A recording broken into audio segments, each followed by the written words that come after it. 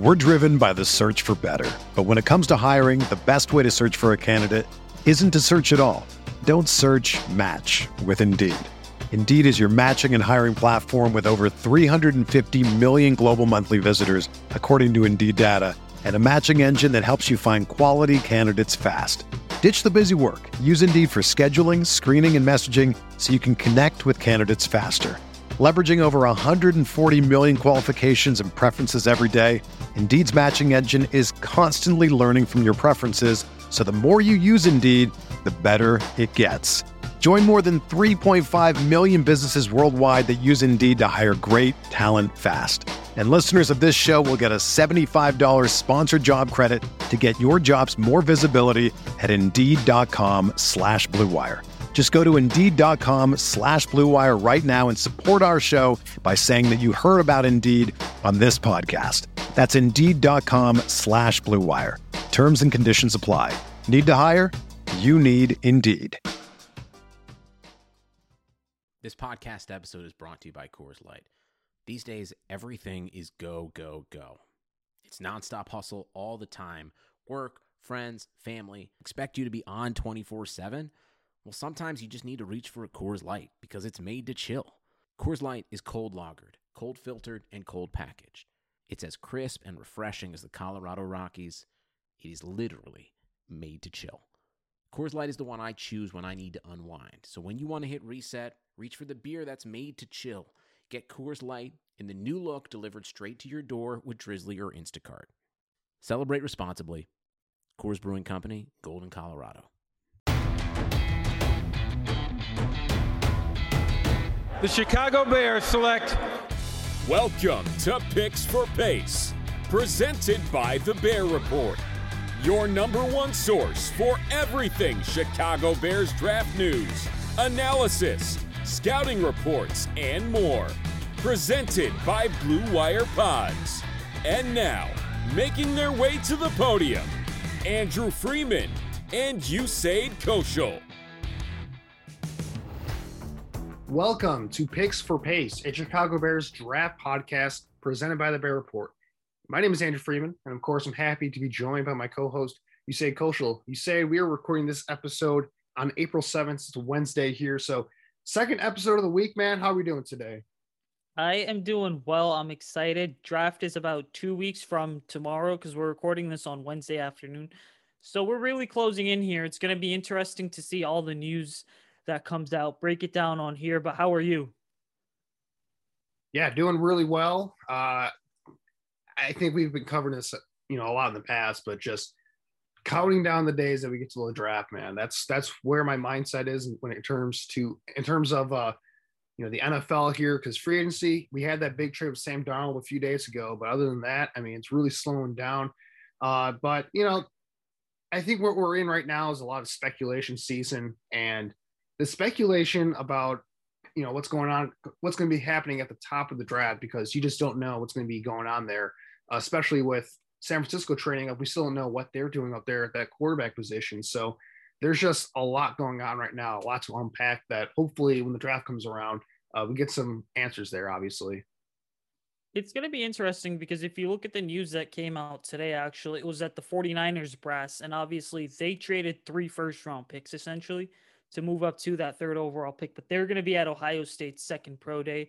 John Lynch is going to be there. The GM, Kyle Shanahan's going to be there, and they're going to look at Fields, the quarterback, obviously. And so you see that report, and then it makes you wonder, what are the 49ers going to do at 3rd overall? Because yesterday, just 24 hours ago, Adam Schefter of ESPN's reporting, hey, I'd be shocked if the 49ers don't select Mac Jones at 3rd overall. And so now you look at it, what are the implications? Is that, do you see Lawrence, Wilson, Fields go 1, 2, 3, or do you see Lawrence, Wilson, Mac Jones? And obviously for a lot of fans out there, their whole thing is, oh, well, Mac Jones not good enough to go 3rd overall. But we have to understand is that teams don't care about what you think regarding a quarterback prospect, because if a specific quarterback like Mac Jones fits a certain offensive system, then a certain team like the 49ers is going to have that prospect ranked higher than another team, for example. And I think when we look at that, we have to realize that with where the 49ers are at. Yeah, they're committed to Jimmy Garoppolo for 2021, but they're going to take a quarterback. That's why you gave up 3 first-round picks, and it's just going to come down to, do they feel more comfortable with Mac Jones or Justin Fields? And I honestly think something just tells me it's going to be Mac Jones. I don't know what it is, but I just have a sneaky suspicion it's going to be Mac Jones, because all it takes is one quarterback or one crazy selection to make the draft completely fall out of order.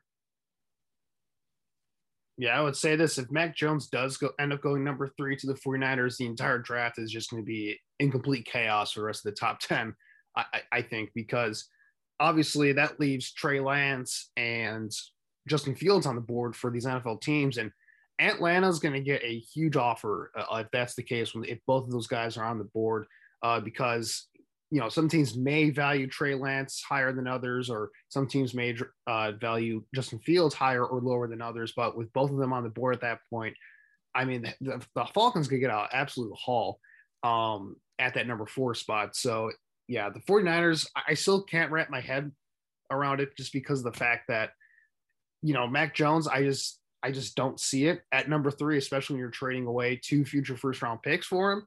I just can't process that, it seems, for some reason. But the more we talk about this thing, the more it seems likely to happen, which is just crazy to me. And, Adam Schefter, basically, he didn't confirm it or anything, but he basically was like, he believes that Mac Jones is going to 49ers at 3. And when Adam Schefter puts that nugget out there, there's got to be some smoke to it.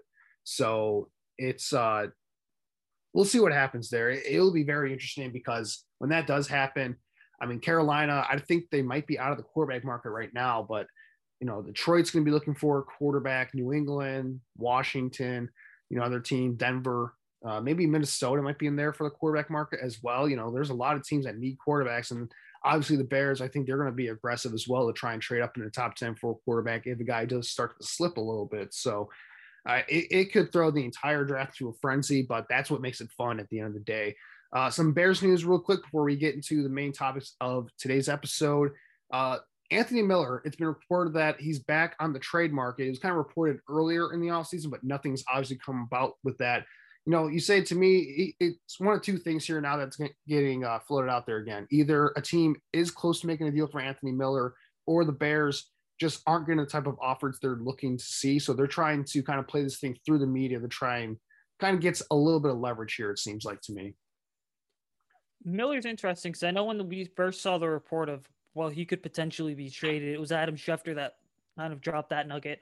And I was just like, look, Miller's kind of a failed project in this sense, because you invested a 2nd-round pick into him. You traded back into the 2nd round in 2018 to go get him, giving up a future 2019 1st-round pick.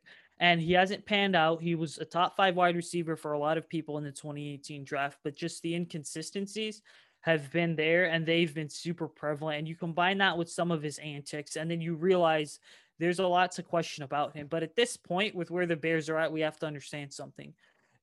They're just trying to unload a guy that's going to go into a contract year, essentially, because Anthony Miller's an expiring asset at this point. They're trying to unload a guy going into a contract year and just get whatever they can from him, because we know that the Bears have done their homework on guys in this draft class, right? On wide receivers specifically. I mean, they met with Dwayne Eskridge, which something tells me the Bears are going to be taking a wide receiver on day 3 here. And so ultimately you look at that and you realize with Miller, like I think at this point would be lucky to get a 4th or 5th round pick for him, which again, if you're the Bears, it's just the best case scenario for you, or maybe even a conditional pick, but just getting something to get rid of a guy who unfortunately has not panned out. Yeah, it does suck that Miller hasn't panned out, because you kind of talk about him being a top receiver in that 2018 draft class. For me personally, that was like my first year really getting into the draft and really just breaking down the players in the draft and kind of doing my rankings and all that stuff. Anthony Miller was my number 1 wide receiver in that class. So it's kind of like a heartbreaking thing to kind of see him not pan out the way I wanted to. And it definitely isn't talent, because we've seen him have big games and big, nice stretches of play in the past for the Bears here. But like you said, the consistency just hasn't been there. And then you go into the fact that he's getting thrown out of a playoff game when the coaches are specifically telling him, hey, Chauncey Gardner-Johnson is going to talk some major trash, like don't fall for it. And he does it. So yeah, some of that stuff is just inexcusable. Part of me thinks that, him going into a contract year, maybe you can get the best out of him for one more year and just let him leave for a compensatory pick in the 2022 offseason. Part of me thinks about that, but it depends on what you can get for him in a trade, because if you're getting like a 7th or 6th round pick in the future or something like that, I'm not sure it's maybe worth giving him up at this point, just because of the fact that Andy Dalton, he's a guy that needs receivers. He needs weapons to throw to. He's not a guy that's going to elevate talent, but if you give him good talent, he can make it work. And Anthony Miller seems like a type of guy that could work well with Andy Dalton here, but I wouldn't be opposed to trading him. If they can get like a 5th round pick, I'd say, I think that would be the ideal trade value either this year or next year. If it can be this year, that would be a very good value, I think, for Ryan Pace. But it's also, it could be the situation where both parties just need a clean break at this point and just go their separate ways, which could definitely be possible. It is. And I think that for where the Bears are at, we have to understand that it's the roster that's going through transitions. When we look at that, we have to realize that like bad teams in this league hold on to assets and draft picks that they believe are eventually going to go ahead and make an impact. And so with the Bears, they have to come to a decision. It's just like, do you hold on to Miller or do you ship him out? What do you do with him essentially? Because they have both options on the table right now, it seems like. And I just think that for a guy who, again, he's been given 3 years, not much has materialized. You have the same issues in certain cases that you had in year 1 that we saw at points in year 3. So ultimately for the Bears, it's just like, this guy hasn't panned out. What are you going to do about it at this point? It's just like, just cut bait with him and move on. Or do you kind of put your chips on the table and say, you know what, it is better for us to go ahead and give this guy 1 more year? And I think that we're going to have to see a decision quickly, because I just don't see a scenario where Anthony Miller is traded during the draft. I think that if he gets traded, it happens sometime over the next couple of days, because the Bears know if they're going to make a push for a quarterback, they know they need to have every single draft pick on the table, including some additional mid-round picks that are going to be used to move up on draft night if they're looking to trade up for a quarterback.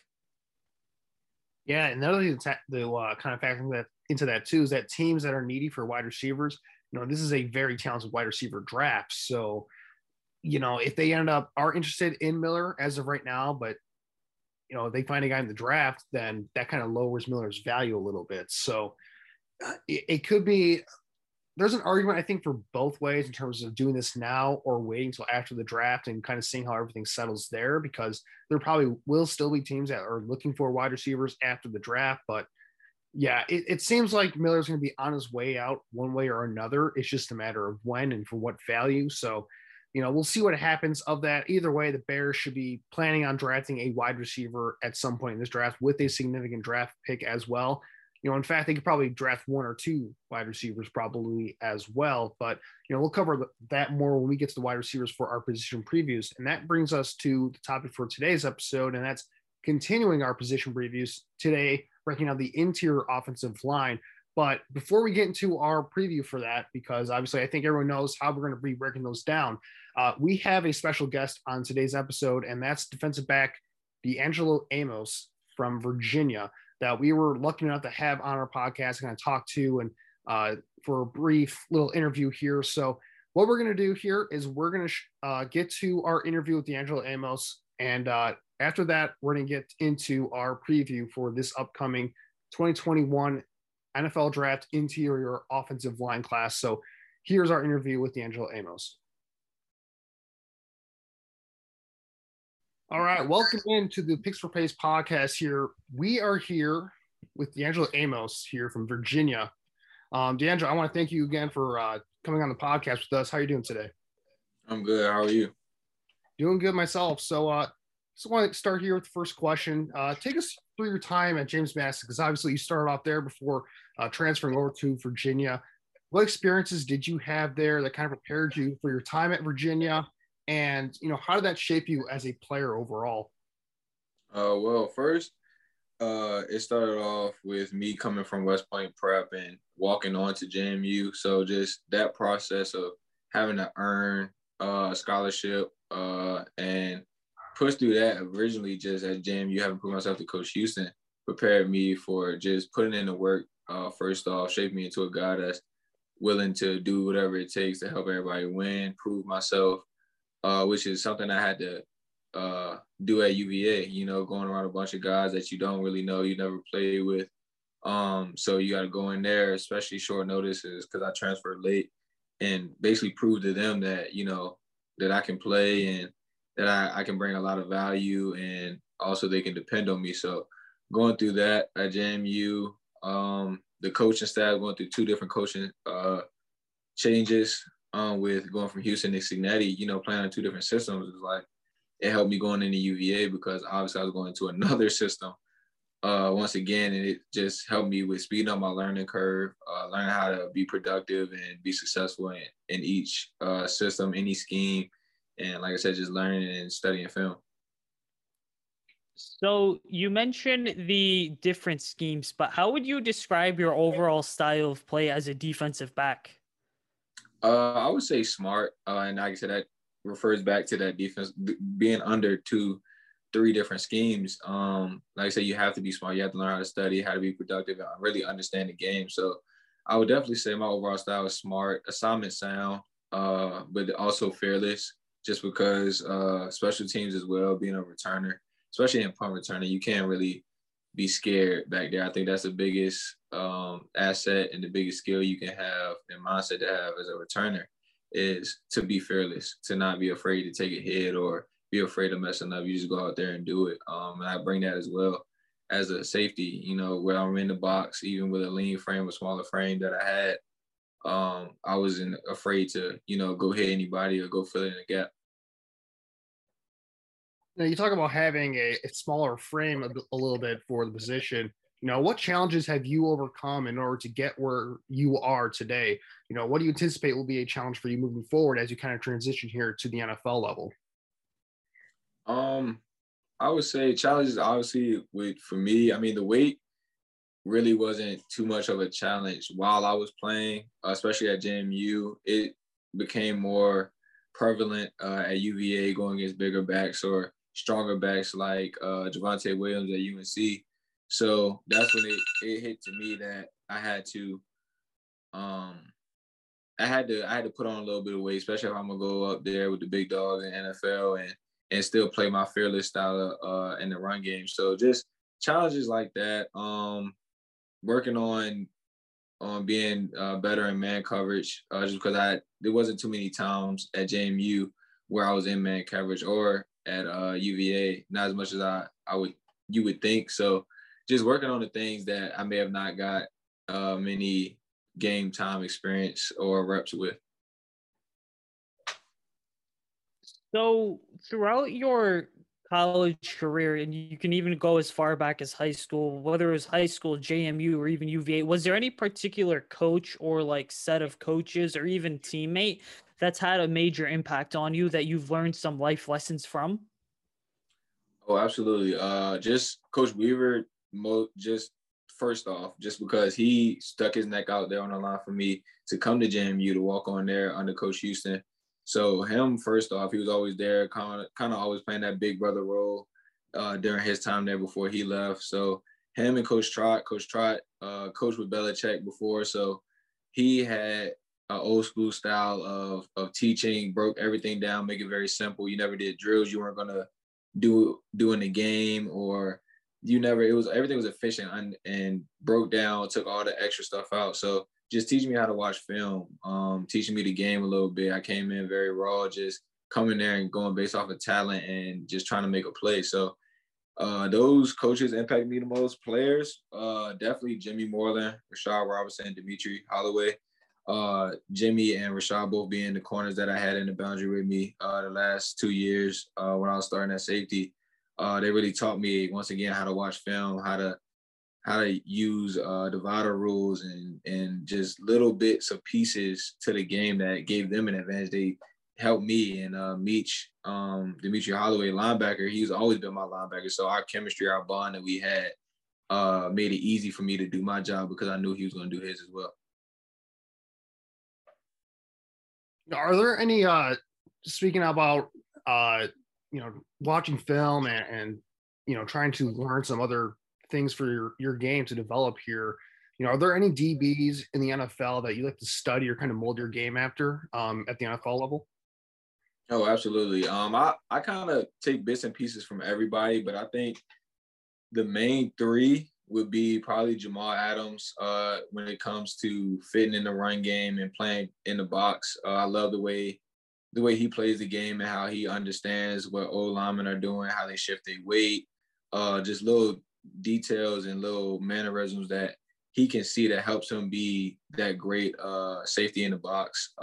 Eddie Jackson in coverage, he's kind of that versatile guy that can really follow somebody in the nickel, play corner, deep safety, kind of do it all. So just him in man coverage, I love the way he plays and how he can really go get the ball and create takeaways. And I think Minkah Fitzpatrick will probably be my third, just because he can do it all too. He has the speed, he has the size. But when it comes to being in zone, he's always finding a way around the ball, knowing where the quarterback is going to go, reading routes around him. So those will probably be my top three.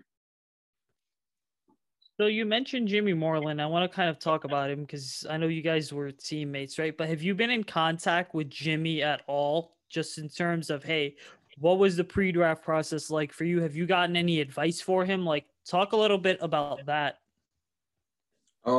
Yeah, we've talked. Like I said, we laugh and joke. One thing about Jimmy is a character. He loves to play. But we definitely talk. Whether it was about games that he's played in, games I'm playing in, just everything going through that process. Even his family, growing his family. So we've definitely talked about the draft process. He kind of just, let it be my own, go through it. I have a older brother who's went through it as well. So I've really leaned on him more so than anybody else, but definitely been in contact with just how things are played and how he feels about being in the league. Yeah, and kind of piggybacking off of it, what are some of the things that you've been kind of working on during this pre-draft process in terms of anything physical or technical? What are some of the things that you're trying to prepare for here as we get closer to the NFL draft? Just moving with more weight. Like I said, I know talking with teams, they would like to see more weight. So I did that. Showed the pro day, heavier. So just being able to move with that weight, working on man coverage, like I said, staying fundamentally sound in everything I do. Make sure my feet are in the right place, my mechanics are good, being just a smooth guy. And then also just a part of it, the mental part of it for me was just breaking down every scheme, offense, defense on and just all 32 teams in the league, just so I'm prepared for anything. And like I said, no matter where I end up, you got to play somebody. So just being prepared and just starting that film study early. So, as you know, Chicago's always been a defense-first town, and we love our defensive players here, especially for those of us that cover the team. But what should Bears fans know about D'Angelo Amos? First thing I would say is that I make plays. I know it's really tailored to defense, but just in general, I find a way to make plays. I try to help and build up a standard. Like I said, if it's a standard that needs changing, obviously I know the coaching staff and the organization is trying to do that, and I'm always going to help that. I'm always going to be somebody that they can depend on to lift that up and uphold that standard, as I make plays, but also just being dependable, holding people accountable, and just being real resilient, having some grit and some willpower to, make things work and find a way to give our team a W. Absolutely. And then, last thing for us here, D'Angelo, we kind of get want a sense of, what NFL teams you've been in contact with specifically. This is a Chicago Bears podcast. If you've had any contact with them or met with them or anything, obviously, but, to go on with that, what are some of the things that teams are telling you in terms of what your role will be at the next level and how they see your fit in their defenses? A lot of them have been pretty much the same, but I just tell them, I'm prepared to play whatever role it is that gives our team a W in that column, 1 week at a time. I'm willing to play that role, whether I've played nickel, I've played down before. Like I said earlier, coming into JMU, I started off as a corner. So playing safety too. So playing both safety, it's whatever role fits best to help us, get a win, and whatever that is, I'm willing to do it. Absolutely. Well, D'Angelo, I want to thank you once again for your time here on our podcast, kind of share your time with us. Good luck when the draft comes along. It's coming up quick, so definitely got be very exciting. So best of luck, and hopefully we hear your name called when draft day comes around. Thank you. I appreciate it. Thank you for having me on the show. The economy is made up of real people doing real stuff, and it affects everything, which you obviously know since you're a real person doing real stuff. Marketplace is here to help you get smart about everything beyond the what of the day's business and economic news. We dig into the how and the why with the real people driving our economy. From big tech and interest rates to small businesses and what's happening at the Fed, Marketplace breaks it all down so you don't have to. Listen to Marketplace wherever you get your podcasts. And we're back here at Picks for Pace. That was a great interview we had with D'Angelo Amos. We wish him the best of luck as he continues along this pre-draft process. He's going to be a guy that could be in play for the Bears here. You look at it here because, defensive back, the Bears, they need safety. And of course, they're looking for guys that are versatile as well. And Amos definitely does bring a lot of that to the table. All right, Usaid, let's get into our breakdown and preview of this year's interior offensive line class. So these are centers, guards, all those guys in there. Let's start off with our top 5 guys at those spots. We'll kind of combine them for this one, though, just because, a lot of these guys play multiple positions in the interior here. So Usaid, I'll start with you. Who are your top 5 interior offensive linemen in this draft?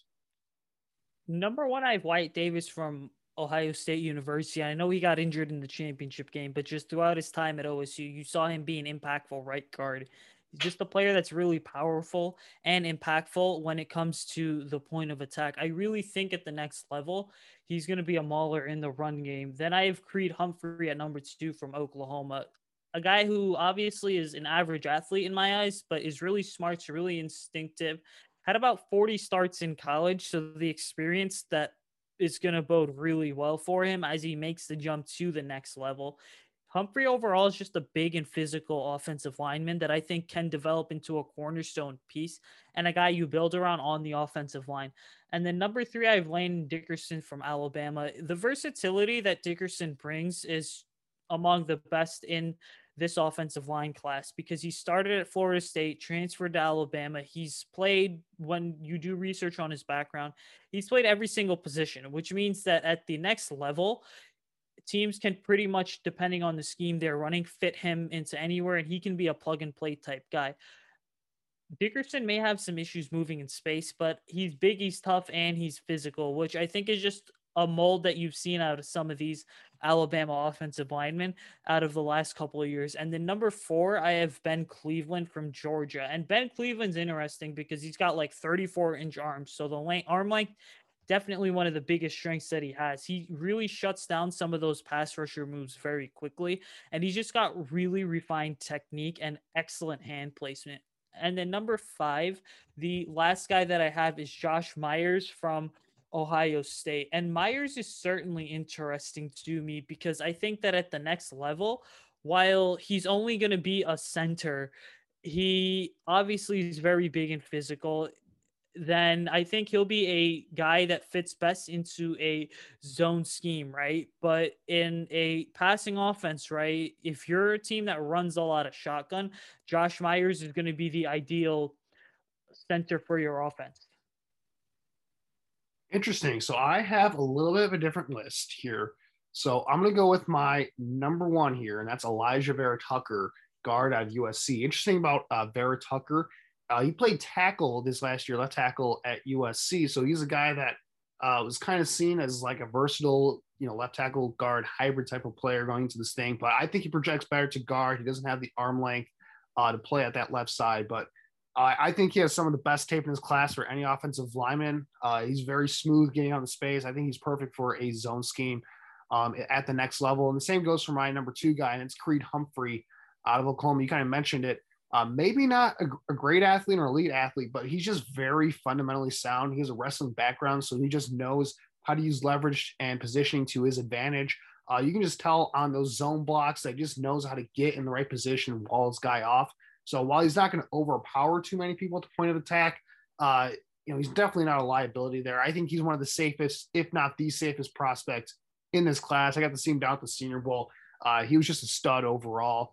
He's one of the best players in this class, in my opinion. If you're just looking for day one impact and the guy's going to be a long-term starter and you're pretty comfortable with that for the next 10 years or so. So Creed Humphrey's my number 2 guy.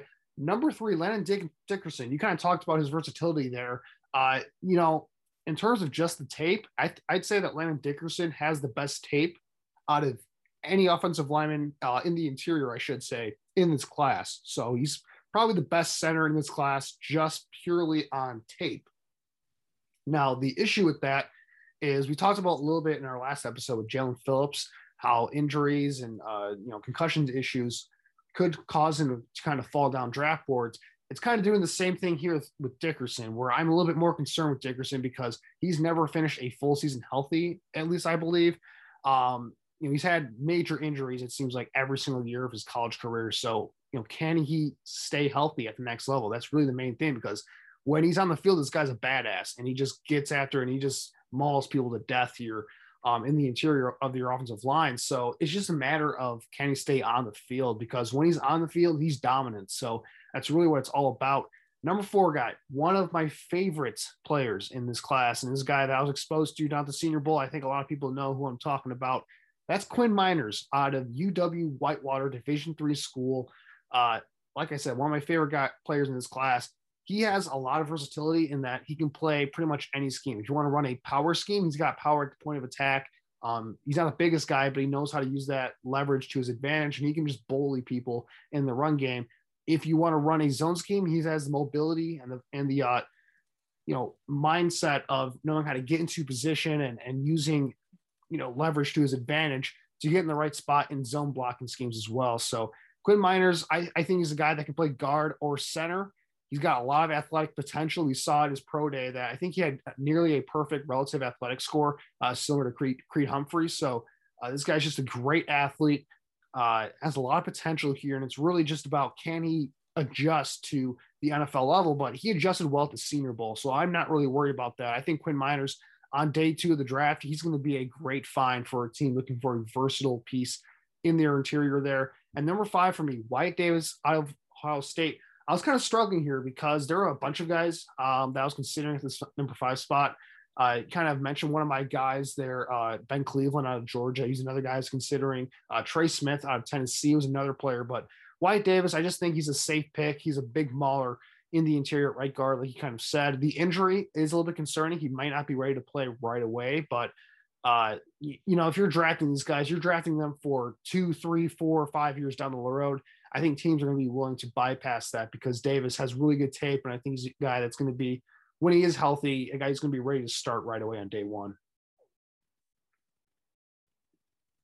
Yeah, Quinn Miners to me is very interesting because I think this is one of the first years that we've seen a guy of his caliber, again, a D3 guy, a guy you typically would not expect to make it to the NFL, be ranked as high as he is. But I think for me, what's interesting regarding him just as a prospect is the fact that, all right, he's probably going to be the best player ever to come out of Whitewater, Wisconsin. He's just played against a lot of smaller competition. And so for that brings me, the question that I had for him is this, is how is that playing against a smaller competition?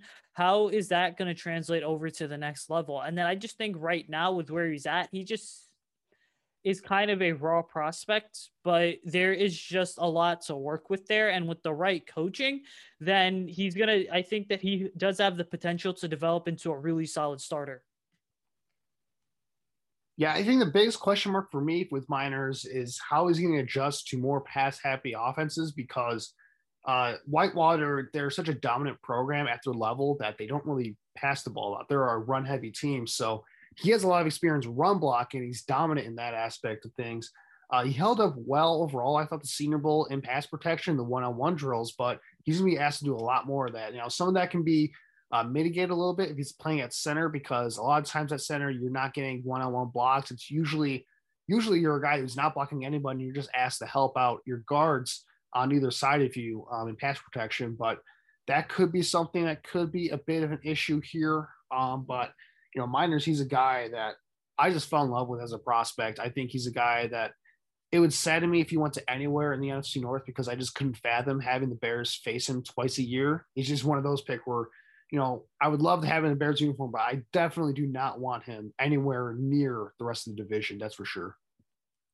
Yeah, he's going to be interesting because I think right now, if I were to project him as a prospect, I mean, I would say he's probably going to be a day 2 pick.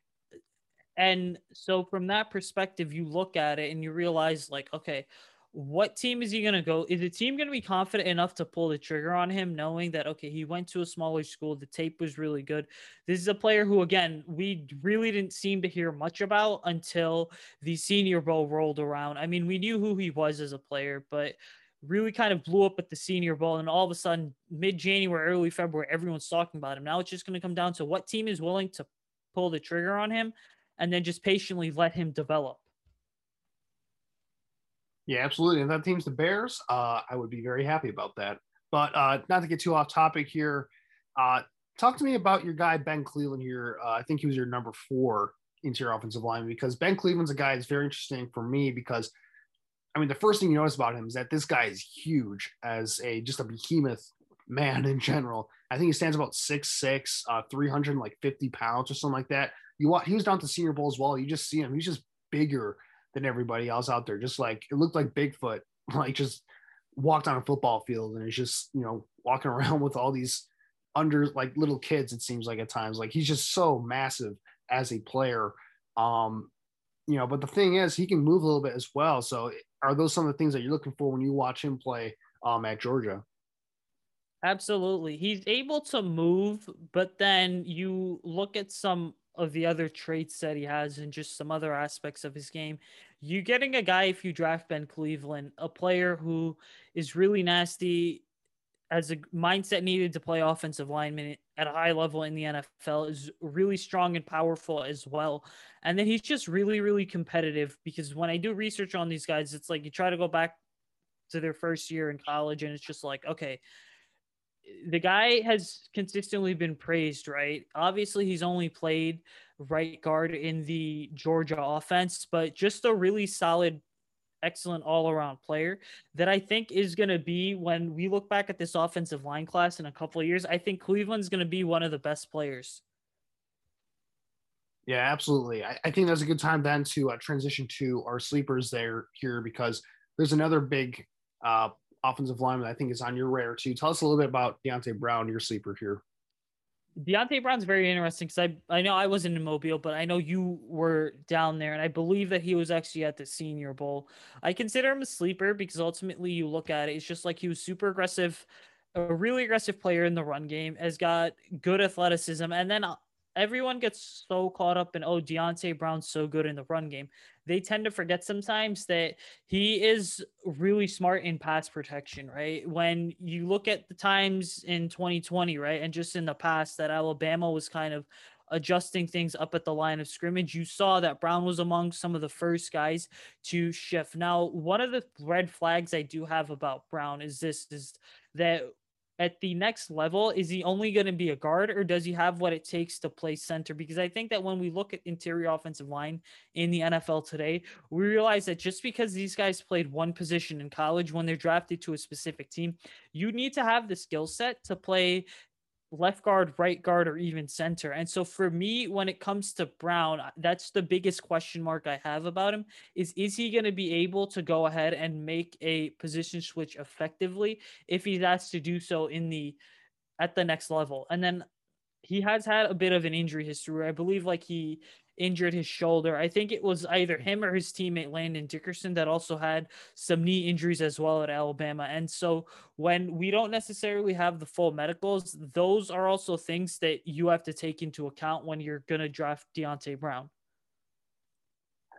Yeah, I'm going to get this out of the way here because Deonte Brown, spoiler here, he's my overhyped prospect in this class. So I'll just get this out of the way on Deonte Brown because there are some reasons to like him if you're running a specific scheme because, I mean, just similar to Ben Cleveland, this guy's a massive dude. Like, he's just like 350, 360 pounds, just huge. And I was there at the Senior Bowl, like you said, and I mean, you can notice that right away. This guy is just a massive human being. And when he gets his full weight going on a player, I mean, they're along for the ride. There's nothing they can do there. So Deonte Brown, he does have some ability, I think, to be a solid player at the NFL level. The reason why I'm a little bit lower on him than most is I think he's a very scheme-specific player. You kind of mentioned the lack of versatility, which might be a detriment to him at the next level.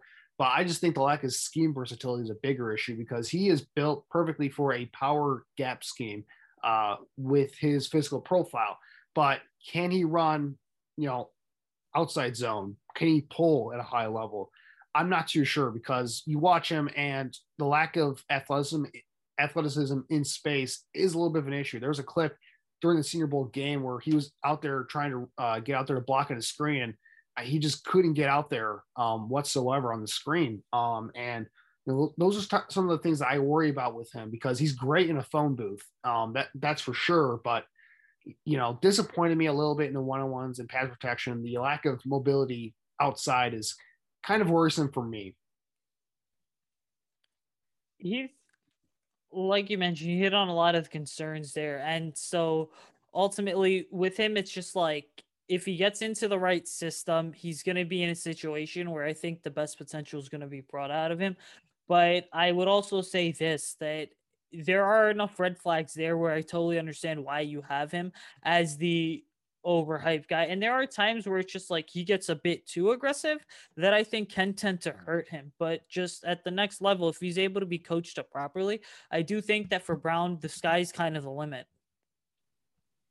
Yeah, the upside is definitely there, and that's definitely something that shouldn't be overlooked. There is a lot of upside with Brown's game. I think scheme and fit is going to be big for him at the next level. Speaking of my sleeper here, a guy that maybe doesn't have the highest upside, but definitely has a good enough floor, I think, to be a solid player in this league. And that's a guy that from Notre Dame here, another Notre Dame guy for all those Golden Domers out there, Robert Hainsey, out of Notre Dame here. He played right tackle at Notre Dame, but his best fit is probably going to be in the interior at guard in the NFL here. And some of the reasons that I like him as a sleeper in this class is because, like I said before, the upside isn't quite there of a Deonte Brown, who's kind of, hit or miss, I think, for a lot of people in this class. Hainsey is just very solid, though, all around. And I think, his lack of athleticism does show up when he's playing on the edge there at tackle. But if you have him kick inside in a phone booth there, that's not much of an issue. But the first thing to notice about him is he's very technically sound.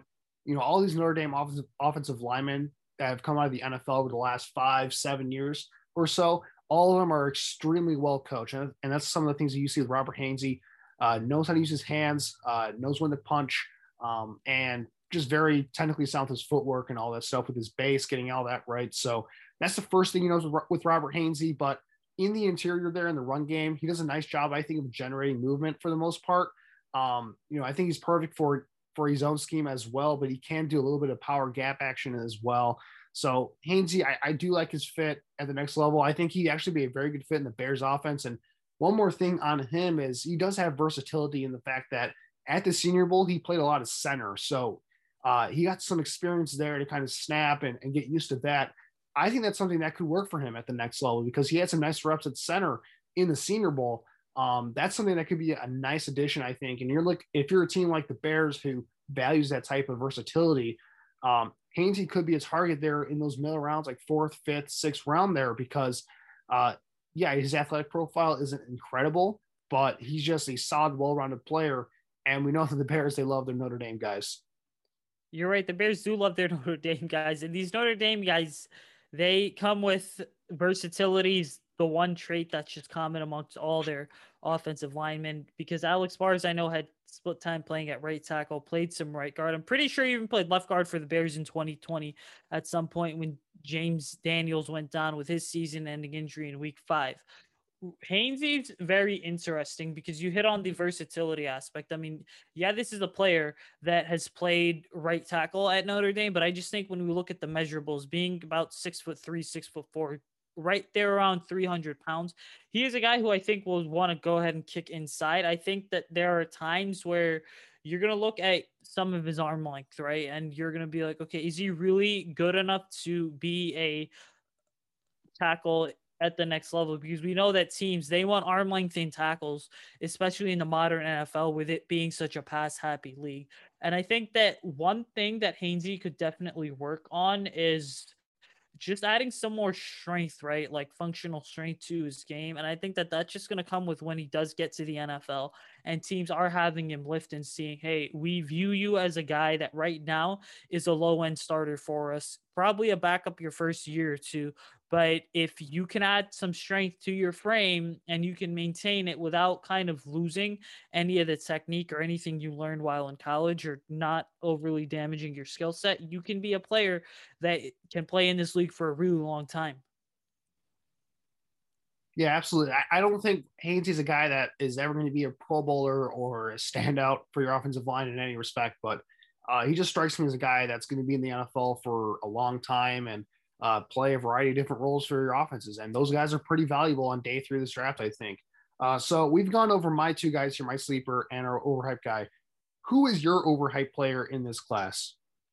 My overhyped guy, and I know he's one of the top 5 guys on your list, and for whatever reason, by a lot of people, he seems to be the consensus interior offensive lineman, but it's Alijah Vera-Tucker from USC. I understand the versatility aspect of things. Listen, he did play left tackle. He did play interior offensive line. That is going to come in handy when he is playing in the NFL at the next level. But the reason I label him as an overrated player is because I just think that, to me, he is far better in the running game than he is in the passing game. And I think that when we talk about a guy that has played both left tackle as well as interior offensive line, if you project this guy to be a left tackle, you need to have really good arm length. And I just don't see it for Hainsey. He kind of reminds me, I'm sorry, not Hainsey, Vera-Tucker. He kind of reminds me a bit of Jonah Williams from Alabama coming out a couple of years ago, in the sense that everyone viewed him as being the consensus number 1 offensive tackle or the consensus number 1 left tackle. But then there are also questions about arm length. Is he just better suited to kick inside the left guard?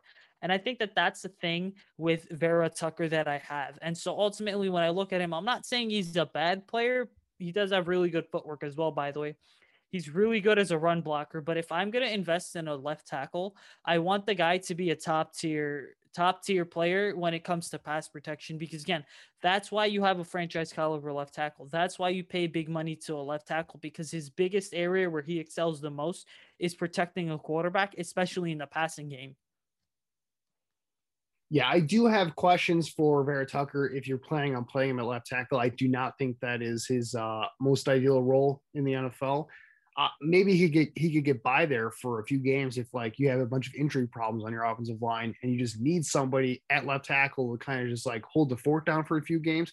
I mean, we kind of saw that with the Cowboys, for instance, with Zach Martin.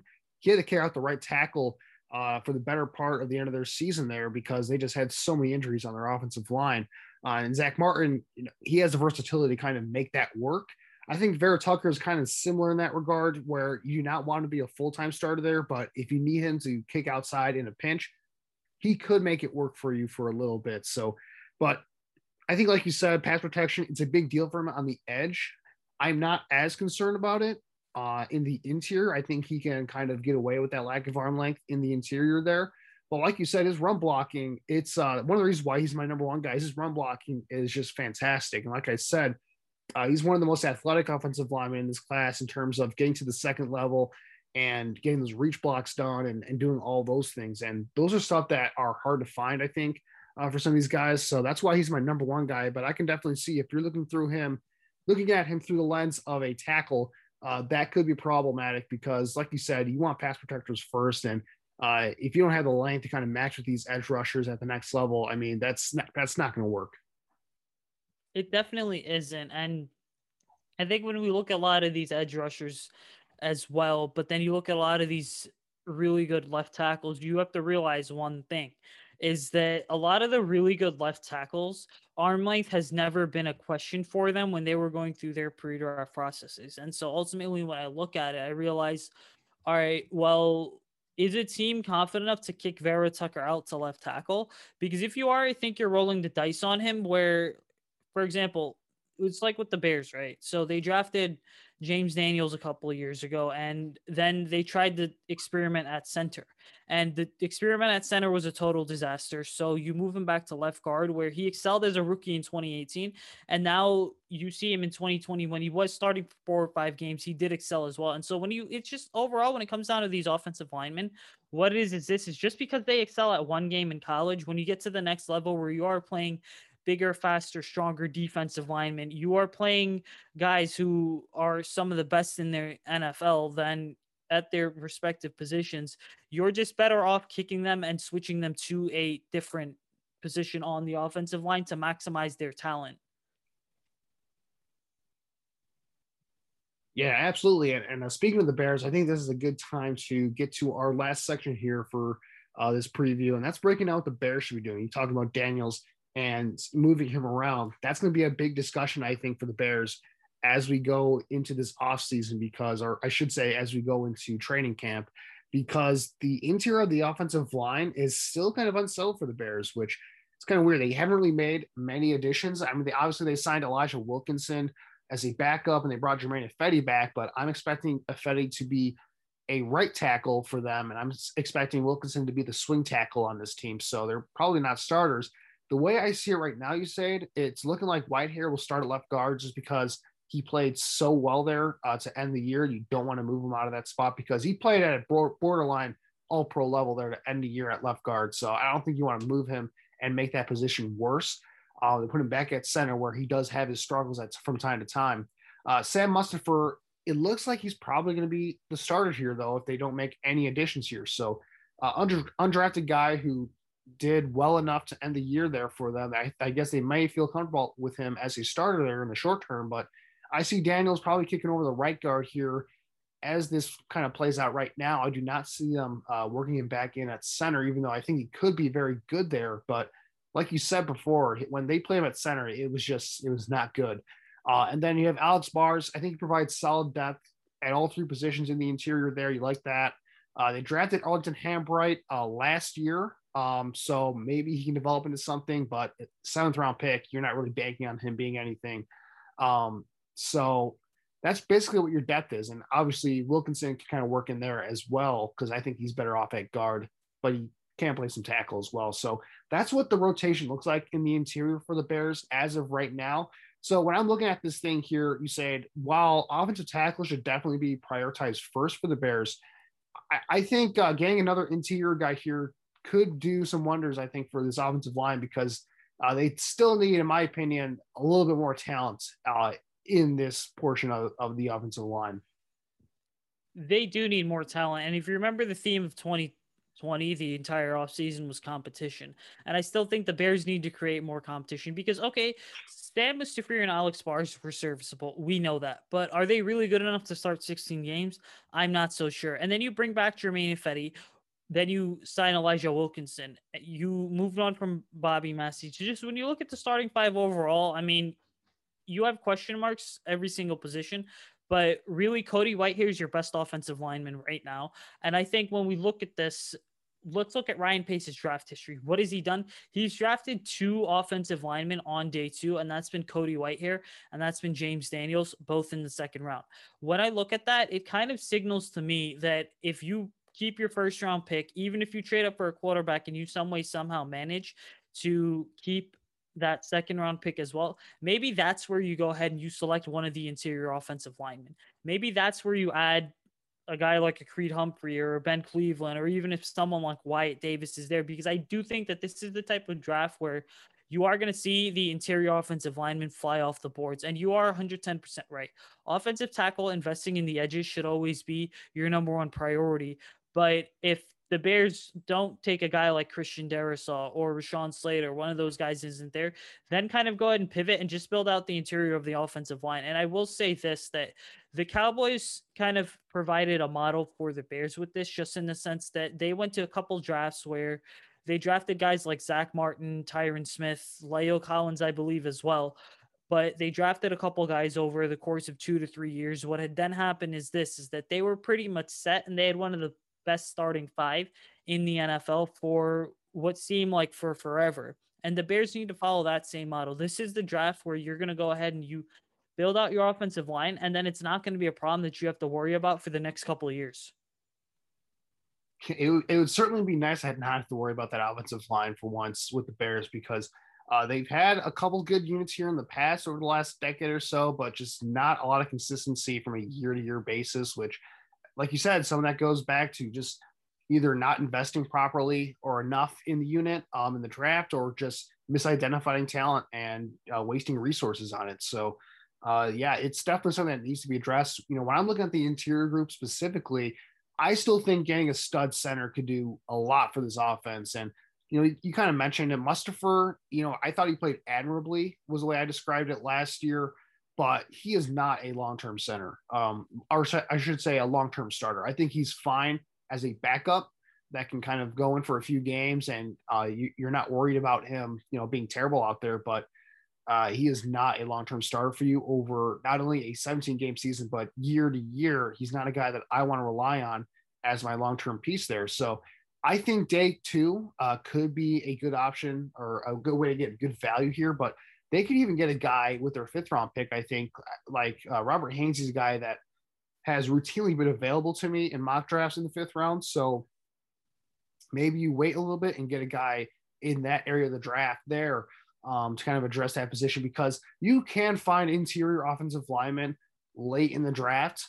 That's kind of, you know, in the 4th, 5th round is kind of the sweet spot to get these guys, because offensive tackles, because they're going to be the top priority, they're going to go early and often in the first 2 days of the draft. And that's where you see a lot of these interior guys fall into day 3 here. And that's where you get good value on some of these guys, because I think NFL teams still view it, and I kind of view it the same way, that, you know, you can find good value on interior guys later on. You can get, it's easier to get cheaper value for these guys because, you know, they're not on an island as much in pass protection. So it's a lot easier to kind of manage that there if they have issues with their pass protection from that standpoint there. And in the interior there, it's a lot about teamwork and scheme fit and a lot of that stuff, rather than it is about just pure physical talent. So, you know, it could be something to where, you know, maybe they don't address this early on, but I would like to see them invest at least 1 draft pick, you know, at least on day 3, to kind of just add some more competition to the unit, because I would like to see the center position upgraded. Maybe it won't happen in this draft just because they just don't have enough picks for it. But yeah, I would like to see a little bit more talent there added to this group.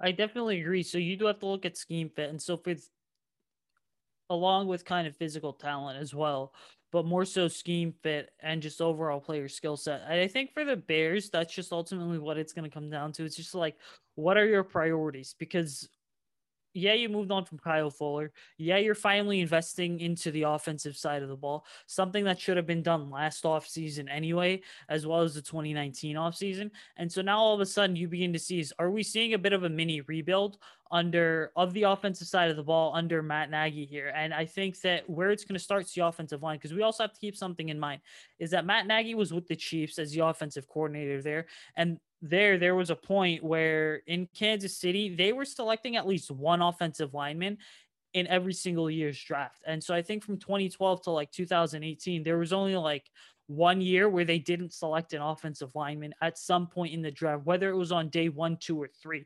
And I think that we are probably going to see Chicago follow that same template, where it may not be a high pick. History, obviously, like I mentioned, tells us that Ryan Pace is going to be picking an offensive lineman high in the 2nd round. But then also you look at just the value and the depth of this class, there are enough quality options to go around for everyone. And so for me, my personal opinion is that if the Bears go into this draft and they don't come away with an offensive lineman, does not have to be one of the top 5 guys listed, especially on the interior, it is going to kind of be a bit disappointing. Yeah, absolutely. Offensive line should definitely be a priority in this draft. They have to add some more young talent to that group, just as a whole, in general. I will say this about Matt Nagy come from the Kansas City Chiefs tree, though.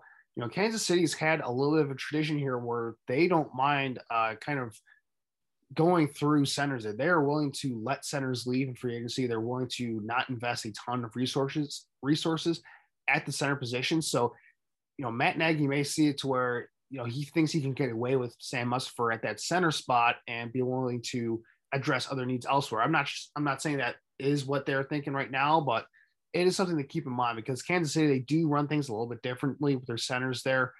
They don't invest a lot into that position for some reason. Like they had Rodney Hudson there, one of the best centers in football for the past decade or so. They could have signed him and they let him go to get a big contract elsewhere within the division. So they are, for whatever reason, that system, they don't value the center position as much. So that'll be something interesting to keep in mind when we talk about Sam Mustipher here. But we'll see what happens at the end of the day. I think the Bears, they do have a need here. They do need to address this.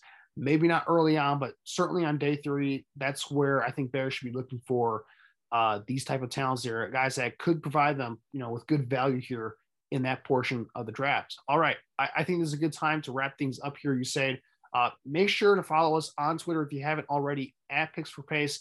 Give us a follow there and keep updated on all of what we're doing here at Picks for Pace podcast. You said, where can they follow you on Twitter and find your work? Yeah, guys, you can follow me on Twitter at Usaid Koshal. Check out my work on the Bear Report as well. I just dropped a couple scouting reports on tight ends Pat Freiermuth and Brevin Jordan. Go check those out. Yeah, absolutely. You can follow me on Twitter at AJ Freeman25 and find my work at the Bear Report as well. We want to thank our listeners once again for tuning in on all podcasting networks here. We are getting closer and closer to the NFL draft, and that means we're hopefully going to be finishing up our position previews soon. So keep an eye out for that. We're going to be keeping those coming over the next couple weeks or so to get those done for you guys. So keep an eye out for that. Enjoy the weekend, Bears fans. Bear down. Sugar Ray Leonard, Roberto Duran, Marvelous Marvin Hagler, and Thomas Hearns. Legends, whose four-way rivalry defined one of the greatest eras in boxing history. Relive their decade of dominance in the new Showtime sports documentary, The Kings, a 4-part series premiering Sunday, June 6th, only on Showtime. Everyone is talking about magnesium. It's all you hear about. But why? What do we know about magnesium? Well, magnesium is the #1 mineral that 75% of Americans are deficient in.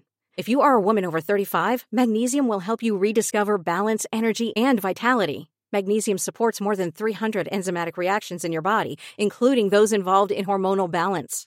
From functional medicine doctors to mental well-being and female hormone experts, we all know that magnesium is the one mineral to improve all aspects of well-being and health. But which one? Magnesium Breakthrough from Bioptimizers, the trusted choice recommended by leading experts with 7 best-absorbed forms of magnesium to ensure your body receives the support it needs for overall well-being. Go to bioptimizers.com/balance today and use code BALANCE10 for 10% off. Support your journey to wellness at bioptimizers.com/balance. Magnesium Breakthrough from Bioptimizers, your foundation to optimal health and vitality.